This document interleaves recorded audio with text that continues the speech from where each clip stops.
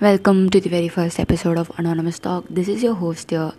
I still don't have the intro or the outro ready, but I'll make sure it's ready by the next episode.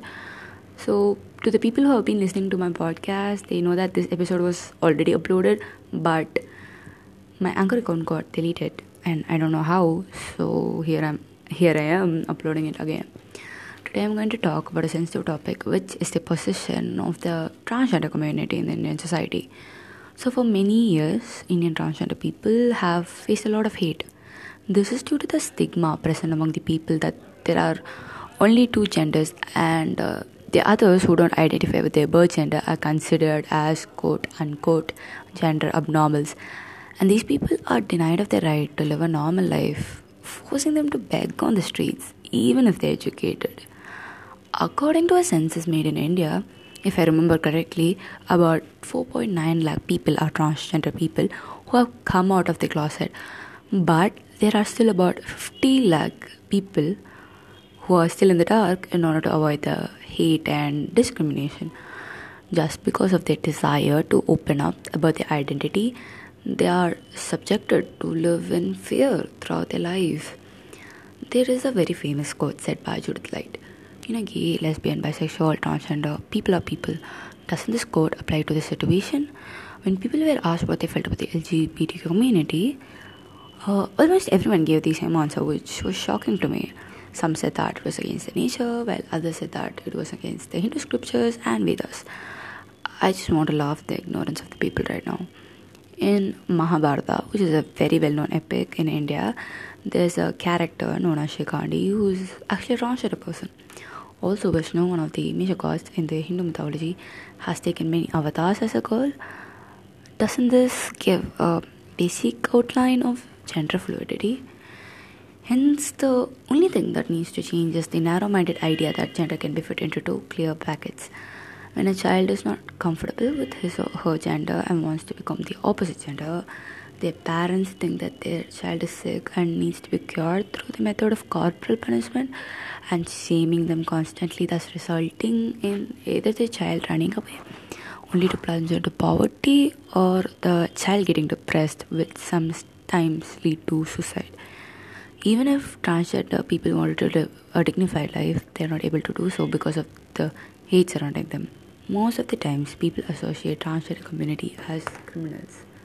In 2018, there was a false rumor that four transgender people were kidnapping children and trafficking them.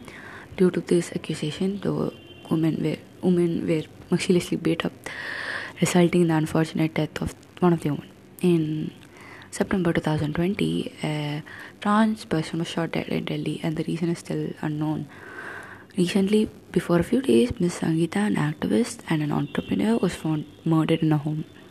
Some reports say that the murderer sexually harassed her, and when she threatened to file a complaint, he killed her. While another report says that there were some financial problems between the two, which resulted in the murder. But the actual reason is still unknown. Grace Banu, a famous actress and writer, says that this is one among the many attempts to silence the community. The entire situation about the position of the transgender people in India gives a bad idea that you can't survive here if you're queer. In 2019, a bill was passed which states that gender certificate will only be assigned if they get a reassignment surgery, and the punishment for the crimes against the transgender community are less severe than the punishment received for the crimes made against the cisgender people.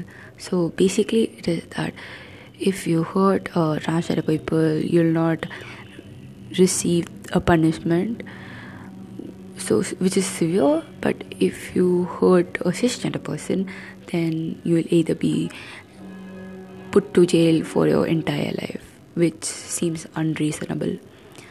So this bill turns a blind side towards the diversity of the genders, ranging from gender fluid, non-binary, pansgender, and many more.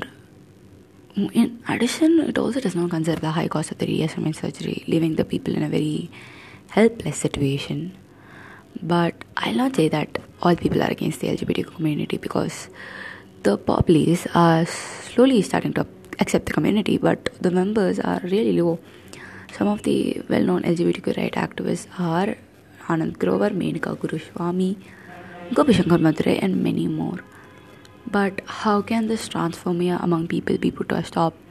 Individuals need to remove the narrow-mindedness class, and they need to start teaching the future generation, about the equality between people no matter what their color, gender, sexuality is.